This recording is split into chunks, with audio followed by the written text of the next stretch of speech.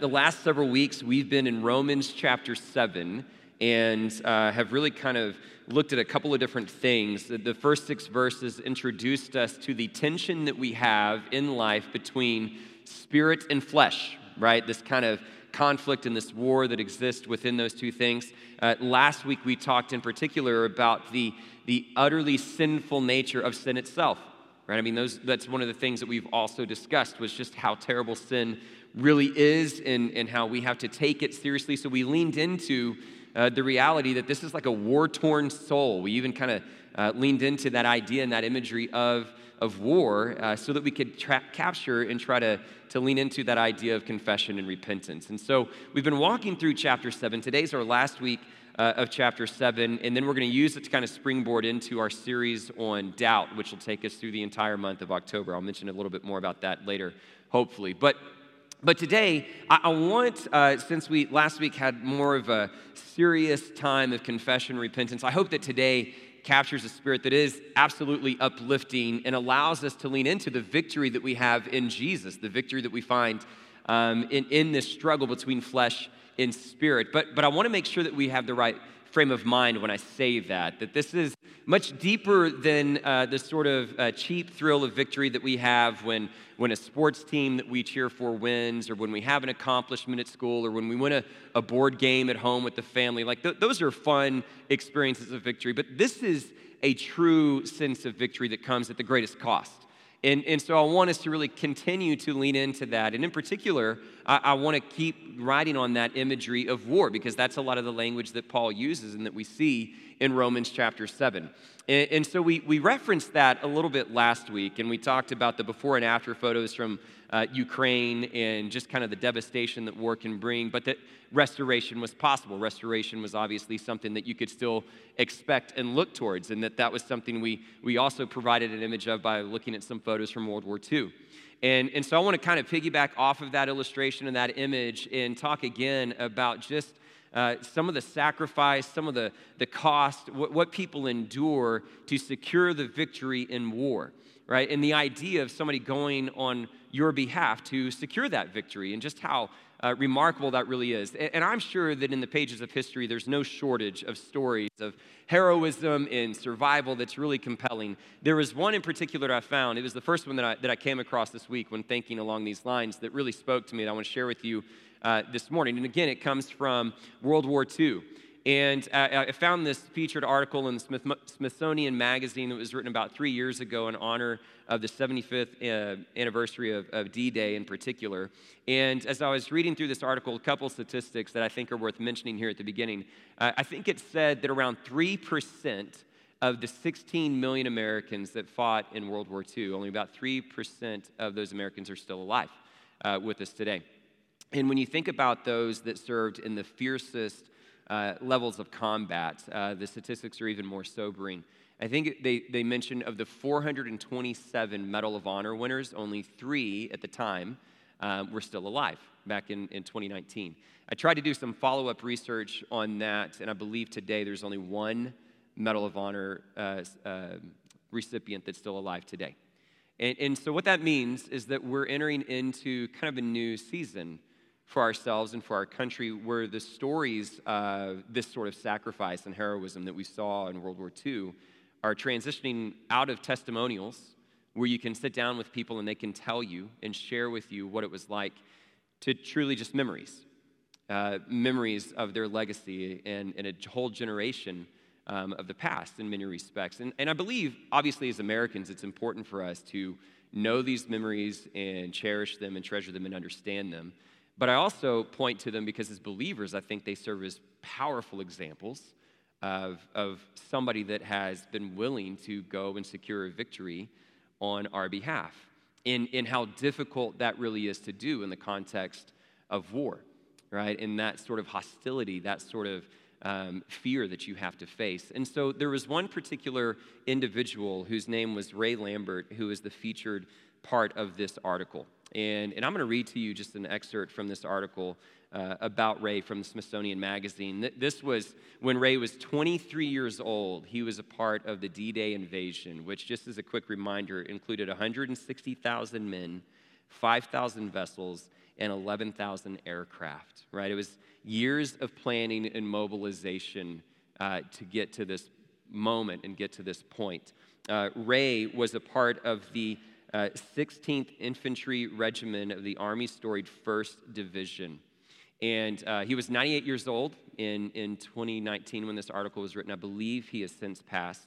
But he gave this interview, and this is a lot of his story. His unit was on the front line of the D-Day invasion. Okay, so let me read a little bit of this article. It says, in the early dawn of June 6, 1944, Lambert's medical unit landed with the first assault wave at Omaha Beach, where enemy troops were especially well-armed, well-fortified, and well-prepared. Drenched, weary, and seasick from the nighttime channel crossing and rough seas, the GIs faced daunting odds. Pre-dawn aerial bombardments had landed uselessly far from their targets. Naval gunfire support had ended. Amphibious tanks were sinking before they reached land. Many of the landing craft were swamped by high waves, drowning most of their men. Soldiers charged forward in chest-deep waters, weighed down by as much as 90 pounds of ammunition and equipment. As they came ashore, they faced withering machine gun, artillery, and mortar fire. So if you capture that for a moment, put yourself into this story.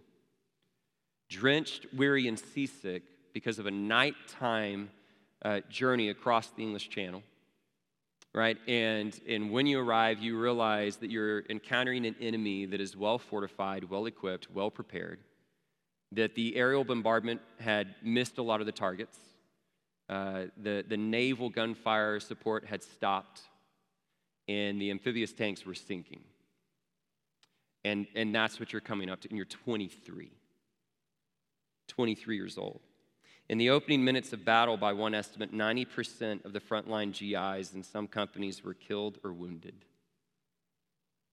90% of the frontline GIs in some companies were killed or wounded. Within hours, casualties mounted into the thousands. Lambert was wounded twice that morning, but was able to save well more than a dozen lives thanks to his bravery, skill, and presence of mind. Impelled by instinct, training, and a profound sense of responsibility for his men, he rescued many from drowning, bandaged many others, shielded wounded men behind the nearest steel barrier or lifeless body, and administered morphine shots, including one for himself to mask the pain of his own wounds. Lambert's heroics only ended when a landing craft ramp weighing hundreds of pounds crashed down on him as he attempted to help a wounded soldier emerge from the surf. Unconscious, his back broken, Lambert was tended to by medics and soon found himself on a vessel heading back to England. But his ordeal was far from over. When I came out of the Army, I weighed 130 pounds, Lambert says. I'd been in the hospital for almost a year after D-Day in England, and then back in the States before I was able to walk and really get around. So not only does he endure that sort of an invasion, but it actually knocks him unconscious. He breaks his back, and he has to recover in a hospital in England for a year before he's back home and can even begin to walk. So that's the cost of sacrifice. That's what it looks like to go into war, to go into battle. He's visited Normandy many times. He was returning for the 75th anniversary to take part in some of the ceremonies, visit the war museums, pay his respects to the 9,380 men buried in the American Military Cemetery on the high bluff overlooking the hallowed beach. In his book, Every Man a Hero, which was co-authored by writer Jim DeFelice, Lambert writes about this hallowed beach. The tranquil seaside scene of today's Normandy coastlines is very different from the one etched in Lambert's soul. He especially remembers the sound of combat, a furious cacophony unlike anything in civilian life. This is a quote. He says, "The noise of war does more than deafen you. It's worse than shock, more physical than something thumping against your chest. It pounds your bones, rumbling through your organs, counterbeating your heart. Your skull vibrates. You feel the noise as if it's inside of you, a demonic parasite pushing at every inch of skin to get out." Lambert brought home those memories which still rear up some nights, yet somehow he survived and came home to raise a family, thrive as a businessman and inventor, and contribute to the life of his community. There's part of the article where they talked about his history, his past, and even the aspect as to why he decided to help write this book and co-author it, because so many veterans in particular don't feel compelled to do that. It's hard for them to share their own stories knowing what so many other men had to go through and didn't survive. But he ultimately says that I got to thinking very seriously about the fact that many of my men were killed. I'm thinking about all my buddies that couldn't tell their stories. And that's ultimately what led him to help write this book. He says the responsibility he felt for those men on Omaha Beach 75 years ago has never left, and it never will. And so that's the sort of battle and war that gives us a very sobering reminder of what sacrifice is required to secure victory.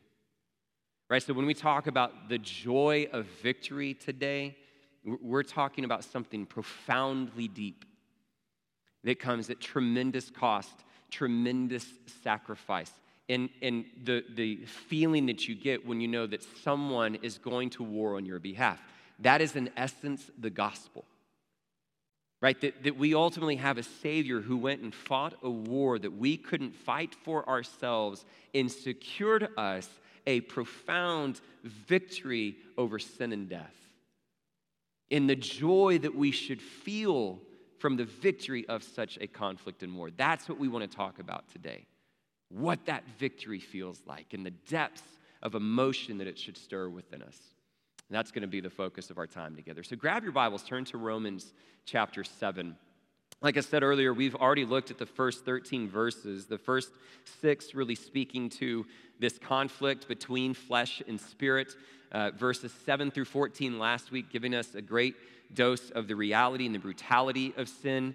And so now we get to a somewhat familiar passage, maybe somewhat familiar, as Paul kind of shifts into somewhat of a testimonial to what this struggle feels like in this life. And as he offers up his own testimonial point of view, we can all relate to it, right? It all connects with us in some capacity and in some way. And so we're going to read this here, starting in verses 14 through 25. Here's what it says.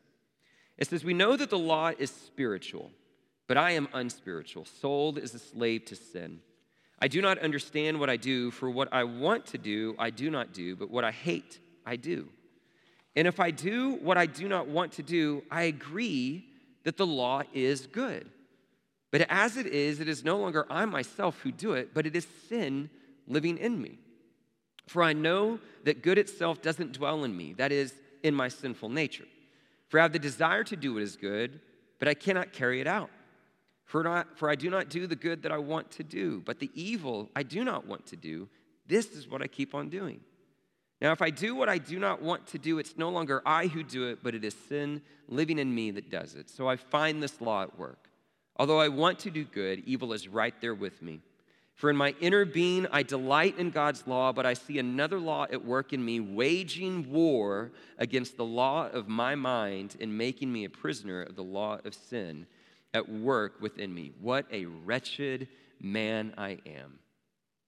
Who will rescue me from this body that is subject to death? Thanks be to God who delivers me, who rescues me, who gives me victory through Jesus Christ our Lord. So then I myself, in my mind, am a slave to God's law, but in my sinful nature, a slave to the law of sin. Okay, very powerful text here for us this morning, and I kind of want to walk through a little bit of it in a couple of chunks. We'll reintroduce the tension in the way that Paul presents it in verse 14. Right? This tension has been the theme through the whole chapter. When he gets to verse 14, he presents it to us in a unique way by saying that the law is spiritual, which is a pretty remarkable statement given everything that he's already said. Because as he's introduced this conflict between flesh and spirit over the last several verses, typically you see the law falling on the side of sin and death. Right? It's the instrument that was used to bring about our death in a lot of different ways. That's how we recognize how utterly sinful sin really is. And so to all of a sudden, to kind of have that comparison in this antithesis between law and spirit for essentially Paul to say, but the law is spiritual, was really remarkable. Right? Essentially he's saying it's not just holy, righteous, and good like we talked about last week, but it is actually of the Spirit. And so the tension that we feel in this conflict is not between us and the law, because the law is spiritual. The tension we feel is the fact that I am unspiritual. The law is holy, righteous, and good. It is spiritual. It is myself, my flesh, my nature that is unspiritual. And this is the tension that we feel. This is the war that has been raging within us and that he's been trying to explain. And so when you get to verses 15 through 20, he really makes the same point over and over again, correct? I mean, that's what makes it interesting and somewhat comedic to read when you read it really fast. It's just over and over again. Man, the things I don't want to do, I do. And the things I do want to do, I can't do. And so he makes that point over and over again. And a couple of things that I want to say about this tension, right, that are at least things that we can extract from verses 15 through 20 in this tension that he's presented. The first is the confusion that this tension creates, right? This conflict between spirit and flesh, that which is spiritual and unspiritual, creates the confusion. Right there at the very beginning, I believe, of verse 15, he says, I don't understand what I'm doing. Can I get an amen? Right? Like we've all been, like, I don't understand what I do, is what Paul says. And I think we've all been in that moment, haven't we? Like we've all been in that moment where we're literally in the middle of making a decision, doing something, and we're thinking to ourselves, this isn't good. This is a bad idea. And yet we do it, right? We've been in arguments. We've been in situations where it's like you can feel and hear the words leaving your mouth, and you're like, no, I don't want to say that. I don't want to say that. And it's too late. You're like, why did I say that? How many times do we feel that moment, right? We confuse, why do I do what I don't want to do, right? This tension creates confusion. And Paul is kind of unpacking that. Where does that come from? Where does that confusion originate, really? Why are we struggling to that capacity? It creates this level of confusion that's really, really difficult for us to navigate and maintain. And so part of that is recognizing the way that this war operates between flesh and spirit, right? And this tension that we often struggle with on so many different levels. And that part of what he's wanting us to see when we have that confusion is that we need to have the right attitude. If you look back at one particular part of this verse, he offers up that when I see that I'm doing what I don't want to do, I still know that the law is good. Okay, so that's a really important statement, right? Part of what he's saying is he's unpacking this is, here's this tension, I'm confused, I don't know why there's this conflict within me, but I can still point to the fact that the law is good, right? I know this isn't what I should do, but I know that these are the things I should do, and the fact that he has that awareness, right, the fact that he's cognizant of that stuff shows us that the law, or at least the Spirit, is at work. Right? He understands and can point to the fact that the law is actually still good.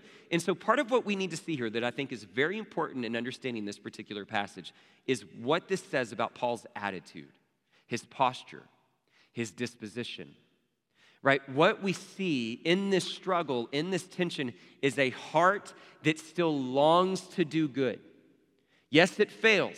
Yes, it makes mistakes. Right? All these things are very obvious. But he can still point to the fact that I know the law is good. I know that the law is spiritual. What we see here is an attitude that is willing, a heart that is willing, and this is very different than a heart that is defiant or dismissive. Right? Like that's the key point for us. When we engage in this battle between flesh and spirit, when our hearts are still willing, when our hearts are still after that which is good, that's one thing. But when we become defiant or indifferent towards sin, that's the really scary place to be. Right? That's the really dangerous place to be, is to go comfortable in our sin, indifferent to our sin, or actually defiant with our sin. Right? Paul's attitude in his heart is in the right place, which leads us to kind of the opening question for this discussion today. How's your heart? Like this passage, really this chapter, forces self-reflection. It forces self-evaluation. It forces us to look within our hearts, because we all know, man, we can fool each other. We talk about that all the time. There's no doubt we can fool each other. We can put on a certain face. We can put on a certain presentation. We can have certain answers. But God knows our hearts, and so do we. And so part of what I want us to do this morning is evaluate our hearts. Are our hearts in the right posture, in the right position? Or when we think about sin, when we think about this struggle, have we grown to a certain place of indifference? Dare I even say defiance? Apathy, rebellion against that which we know is good? Or are we at least emulating what we see Paul demonstrate here, which is this desire to say, man, I know that I'm going to fail, I know that I'm going to struggle, but I can still point to the fact that God's way, his plan, his purpose is good, even if I fall short. So how's your heart? Right, we got to ask ourselves that question. We got to wrestle with that to a certain extent. The other thing that I want us to look at today is that as we address this tension is to see the sort of expectations, right, that this chapter really introduces. Okay, so you see the back and forth in verses 15 through 20 in this struggle, but I still long for it. You can see Paul's attitude, but here's the basic summary. If you look back again in verses 21 through 23, he basically says, I find these two laws at work. Although I want to do good, evil's right there with me. In my inner being, I delight in God's law, but I see another law at work in me, waging war against the law of my mind and making me a prisoner of the law of sin at work within me, right? So there are two laws at work. This is the conclusion. And so this sets certain expectations for us in dealing with this tension, okay? And I think this is part of what chapter 7 really helps us understand, is having the appropriate expectations when we engage in this war, this conflict between flesh and spirit.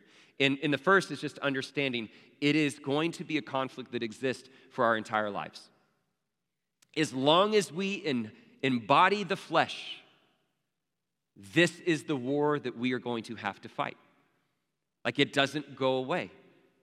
This is part of our reality, even as believers. This is a fight that will take our entire existence. And so the follow-up question to that is, are you ready?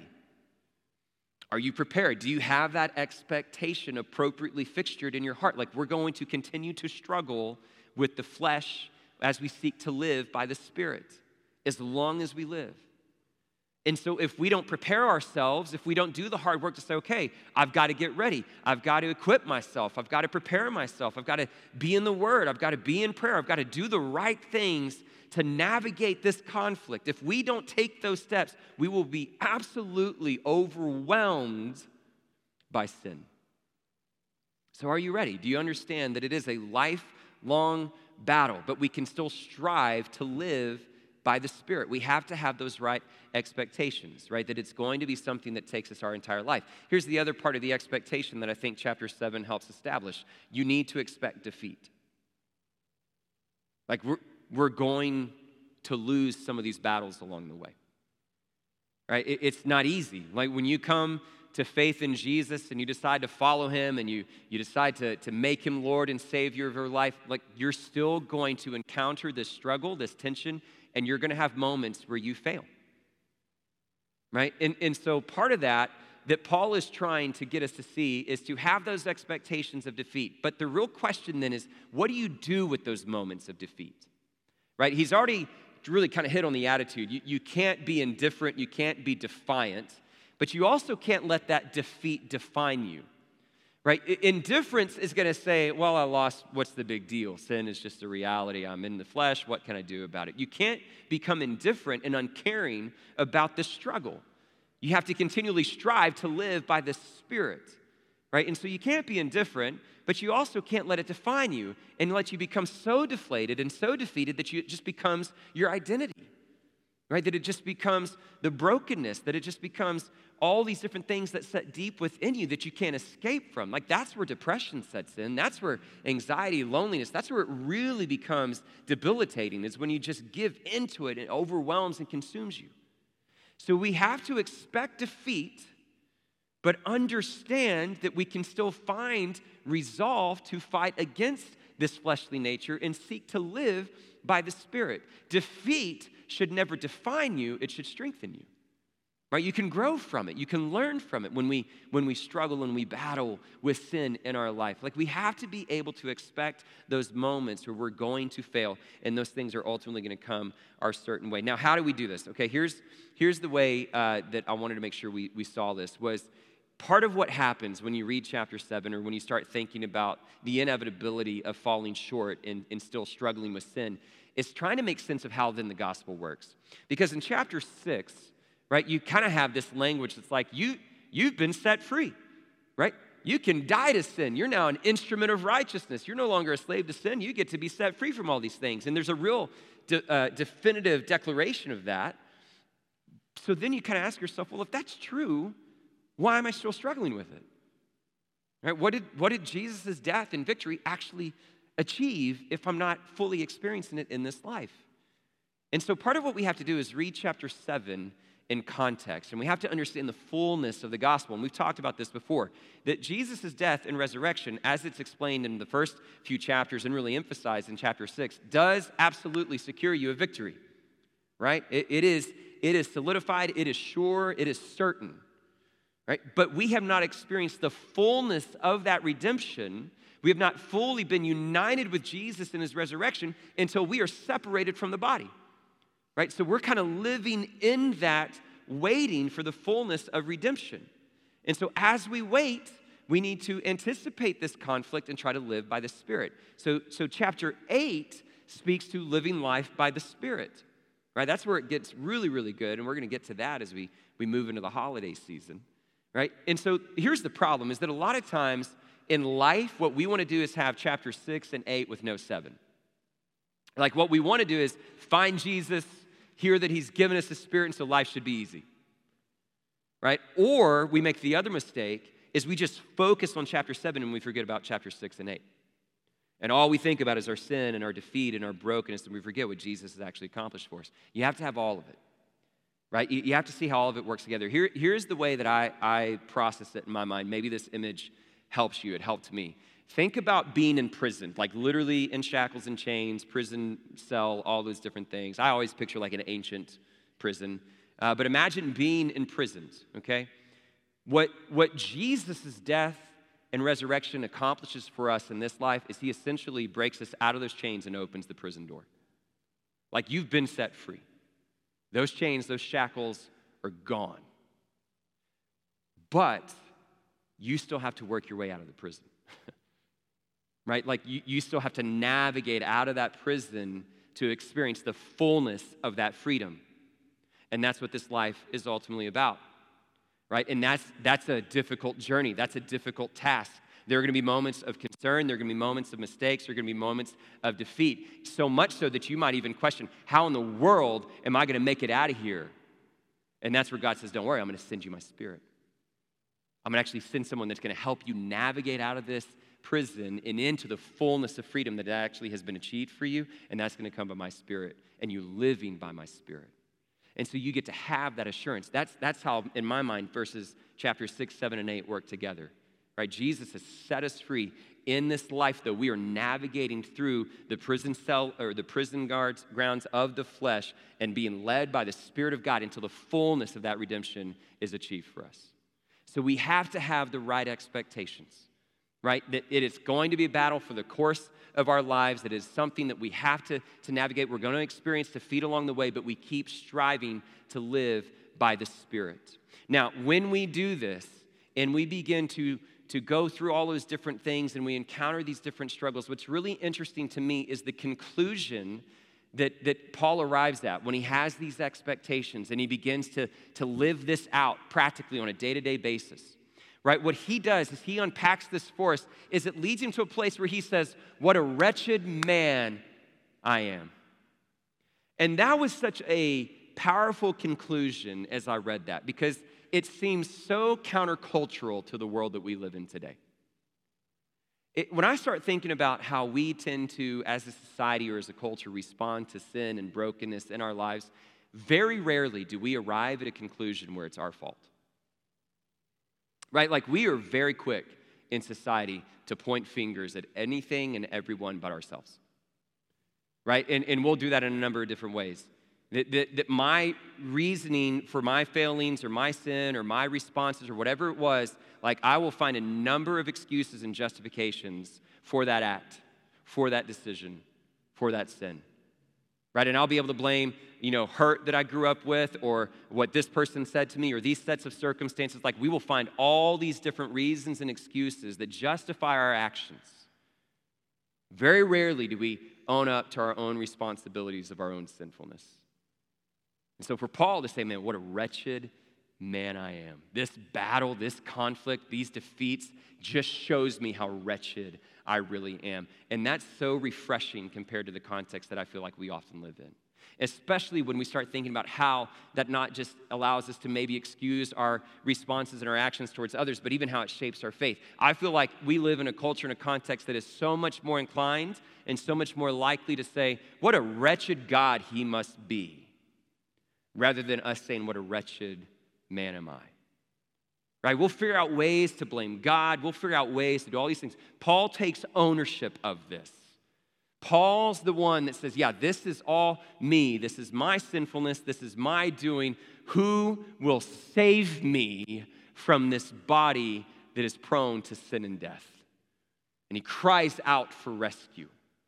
In his accurate and appropriate self-assessment, he sees his own wretchedness and realizes, I don't need a law, I need a Savior.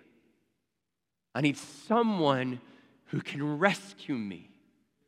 Who will do this? And the answer is Jesus. Right? He's the one that comes and delivers you. Now, this deliverance is really remarkable when we really stop and consider this gospel. Okay, think about how this takes place. How can he have this certainty that Jesus has actually brought forward this victory? Right? Well, what we know is that the only thing that separates us and allows us to escape the body of flesh is death. Every single one of us know it. That's the only way out, is through death. Now that's terrifying and used to be terrifying because what? That was the ultimate weapon that sin wielded against us. Right? The wages of sin is death. That was supposed to be death's or sin's final word. Right? Sin's ultimate blow against humanity is death, right? That was the one thing that sin had ultimately over every human heart and every human soul.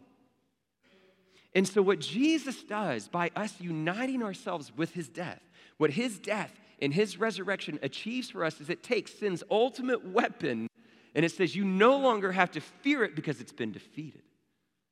Right? It's actually been overcome. There is victory over death. The tomb has been emptied of its power. And so when we understand this gospel, that it is so much more than just do's and don'ts and rules and commandments, but an actual freedom from death, what that does is give us a fuller understanding of the victory that we have in Christ. And we have in that victory, because of his death, something incredibly valuable and precious that should help us navigate our life through this flesh that I don't want us to lose sight of this morning. What that gives you is assurance, right? Like it gives you assurance. You find yourself sitting there with the prison doors open and you see that you still got to escape the prison, right? You still got to navigate life, and there are going to be moments you're like, I don't know if I can do this. I don't know if I can really make this. How do I know that I can really trust Christ? How can I really trust God to lead me through this? The way that you have assurance that it will absolutely work out and that he is victorious is through the death and resurrection of Christ. What Christianity offers, unlike any other set of beliefs, is assurance of victory and freedom. If you think about it, every other set of beliefs that you could consider in this world today, when that question is presented, how do I know? How do I know that salvation is possible? How do I know that I can get to paradise or heaven, whatever it is? Every other set of beliefs is giving you a giant maybe. That's what they offer, right? Think about it. We could lump Hinduism and Buddhism in together for just a brief moment, right? When you think about the idea of reaching nirvana or just the cessation of existence and the cessation of suffering, enlightenment, and all these different things, and the cycle of reincarnation to work yourself up there, when you live through life and you say, am I doing well enough to achieve it? The answer is maybe. Depends on how you come back next. Maybe. You look at Islam. Islam gives you the 5 pillars, tells you everything you need to do to be a good Muslim, right? All the different steps that you should take. And when you begin to ask that question, do I know that I'll be able to enter paradise? You know what most Muslims will tell you? Something along the lines of, only Allah knows. Right? Because what Muslims believe is at the end of your life, when you stand before Allah, there's going to be a scale that's going to weigh good and bad, and only Allah knows which way that scale will tip. So maybe. Secularism. right? No religion or a set of beliefs that tells you all you really need to focus on is this life and finding meaning and purpose in this life. Then you begin to ask your question, is there a heaven? Is there an afterlife? You know what the answer is? Maybe. How do I get there? I don't know. Probably all roads get us there, maybe. None of the other sets of beliefs give you assurance. Only Christianity says you can be sure that victory has been given to you through Christ. It's the only one that gives you that sort of confidence. Do we realize how precious and sacred that really is? There was one interaction that I had with a pastor in Sierra Leone that gave a great story that I think really kind of captures why that's so valuable and why we would be so crazy not to receive it. When I was a missions pastor, we'd go to Sierra Leone all the time. Pastor Emmanuel is the one I'm referencing here. I've told you about him before. I've shared some of his testimony. It's remarkable. But when we were in Sierra Leone is one of the poorest countries in the world. And there's a lot of different outreach ministry that exists in that country. Pastor Emmanuel was focused on the Fulani and would go up to the northern regions of the country and work in different villages. And to be Fulani was to be Muslim, right? So he worked extensively with Muslims, and he would work tirelessly to come up with ways to convey these complex truths of Christianity, to speak to Muslims and get them to understand the differences. And he had all these little parables that he shared with me that I thought were just really simple and remarkable. And he talked about the value of assurance. And so since Sierra Leone is such a poor country, the idea of a Sierra Leonean being able to actually leave their country, like get on an airplane and travel anywhere, was a very luxurious idea. Very few people could do that. And so if you ever talk to them about the value of that, I mean, that would really speak to them, that'd get them excited. And so he would tell this parable type story to them, and he'd say, imagine somebody who's going to come up to you and offer you a passport and a plane ticket out of this country. Every Sierra Leonean gets interested. Oh, yeah, that'd be amazing. I'd love that opportunity. He says, well, let's say one man says, I've got this passport and I've got this airline ticket for you, but I'm going to hold it for you. And when your flight leaves in 2 days, I'll meet you at the airport and maybe I'll give it to you then. Right? And that person, the whole question is, well, maybe he'll be there, maybe he won't, maybe I'll get it, maybe I won't. And then he says, there's a second man who says, hey, I've got this passport and airline ticket for you, and it's going to allow you to leave the country. I'm going to give it to you right now. You can have it. You can hold it. And he'd ask these Sierra Leoneans, he'd say, which one would you want to deal with? Every single time the people would say, oh, I want the man that's going to give me the airline ticket and the passport. I want to be able to hold on to it. And Pastor Emmanuel would say, that's what Jesus does. That's what he does. He gives you this beautiful gift of salvation. He gives you this beautiful promise. And he says, it can be yours. You can hold it. It is precious. It is dear. And you can have that assurance that it is yours. No one can take it from you. And that's the sort of assurance that I want us to hear today. The sort of joy that comes in this victory of knowing what Jesus has done for us, that helps us navigate even the defeats that we experience in this life between flesh as we seek to live by the Spirit. And understanding that victory gives us a promise of being with Jesus once again, that there will be a day where we will be in his arms and all will be made new and all of the struggle is no more. That's the sort of victory that I want us to lean into this morning, church. And so here's how I want us to do that, okay? Here's how I'm going to close. I want us to tap into the depths of that joy of the victory that we have in Christ, recognizing that we are not awaiting redemption from the body, but a redemption of the body, right? Of this incredible promise and all that it has achieved for us. And I want us to truly understand the victory that comes from understanding that someone has gone and fought on your behalf into the treacherous reality of hostility and suffering and pain, unlike anything we could ever imagine, so that you and I can become victorious from this body of sin and death. And the deep sort of joy that should create within our hearts. And so here's what I'll do. I brought a video today that gives us a picture of that. And if you've been a part of this church for as long as I've been here, 6 years, you know that I've actually shown a video like this before. It was my first Advent when I was here. And so I'm drawing upon this image again just because I think it's so appropriate to understanding the sort of victory that we've had and our response of joy that should be offered as a result of it. But here's what I want to say.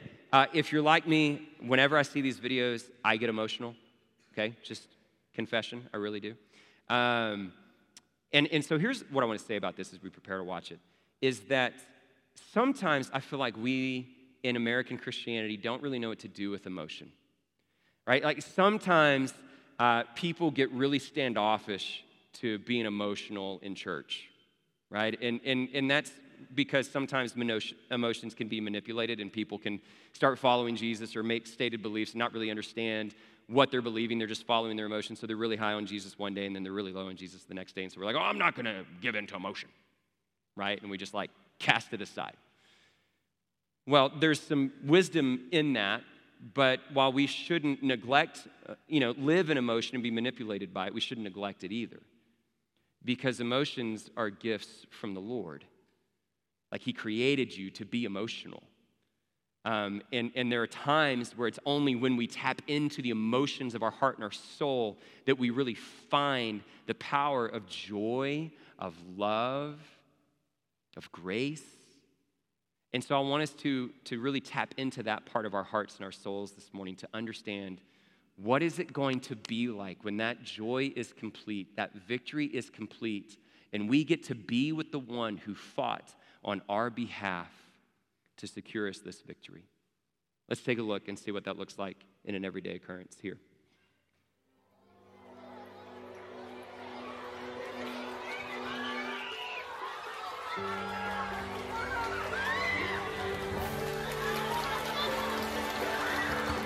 Son Caleb is exercising, and he sneaks in. Caleb Lee, are you working hard?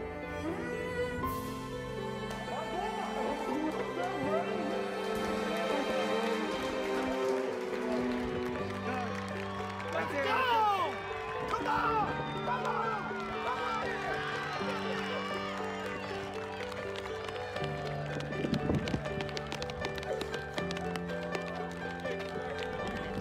9 months in the making, timed perfectly.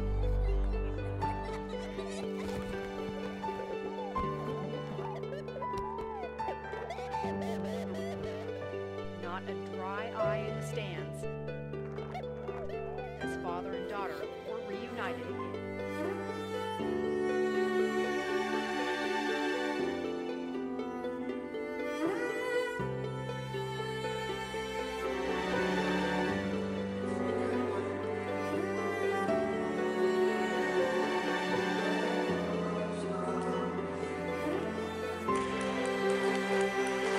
Friends are here, girls are here. Tell me you're crying. You didn't let it. Oh, that's all right, Derek.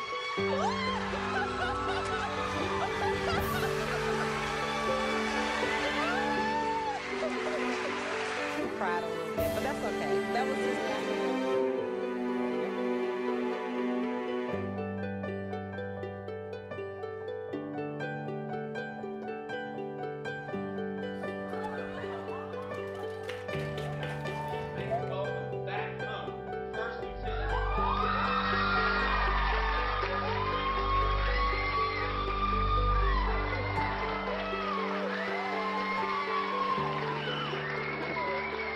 Straight innings, the fanatic dance, and then all of a sudden, his mom, Yori, the lead way deployed in South. Oh, Daddy. Oh, Hi. I'm coming.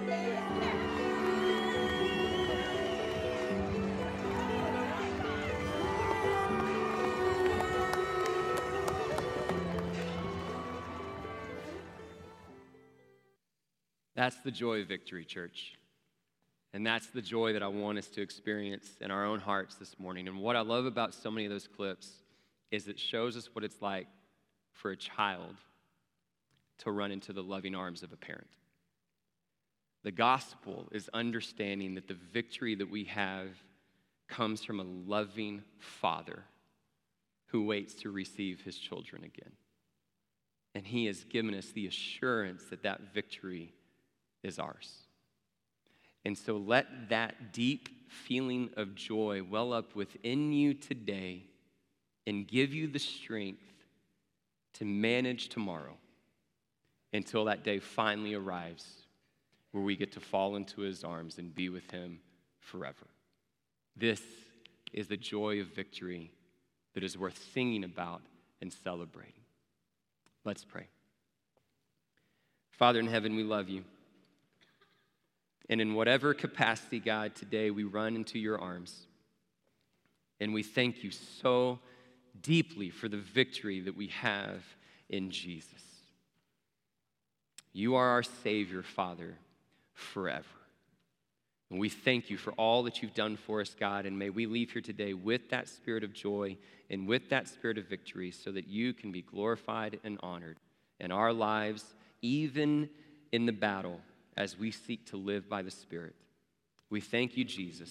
Our lives are yours. It's in your precious and holy name we pray. Amen and amen.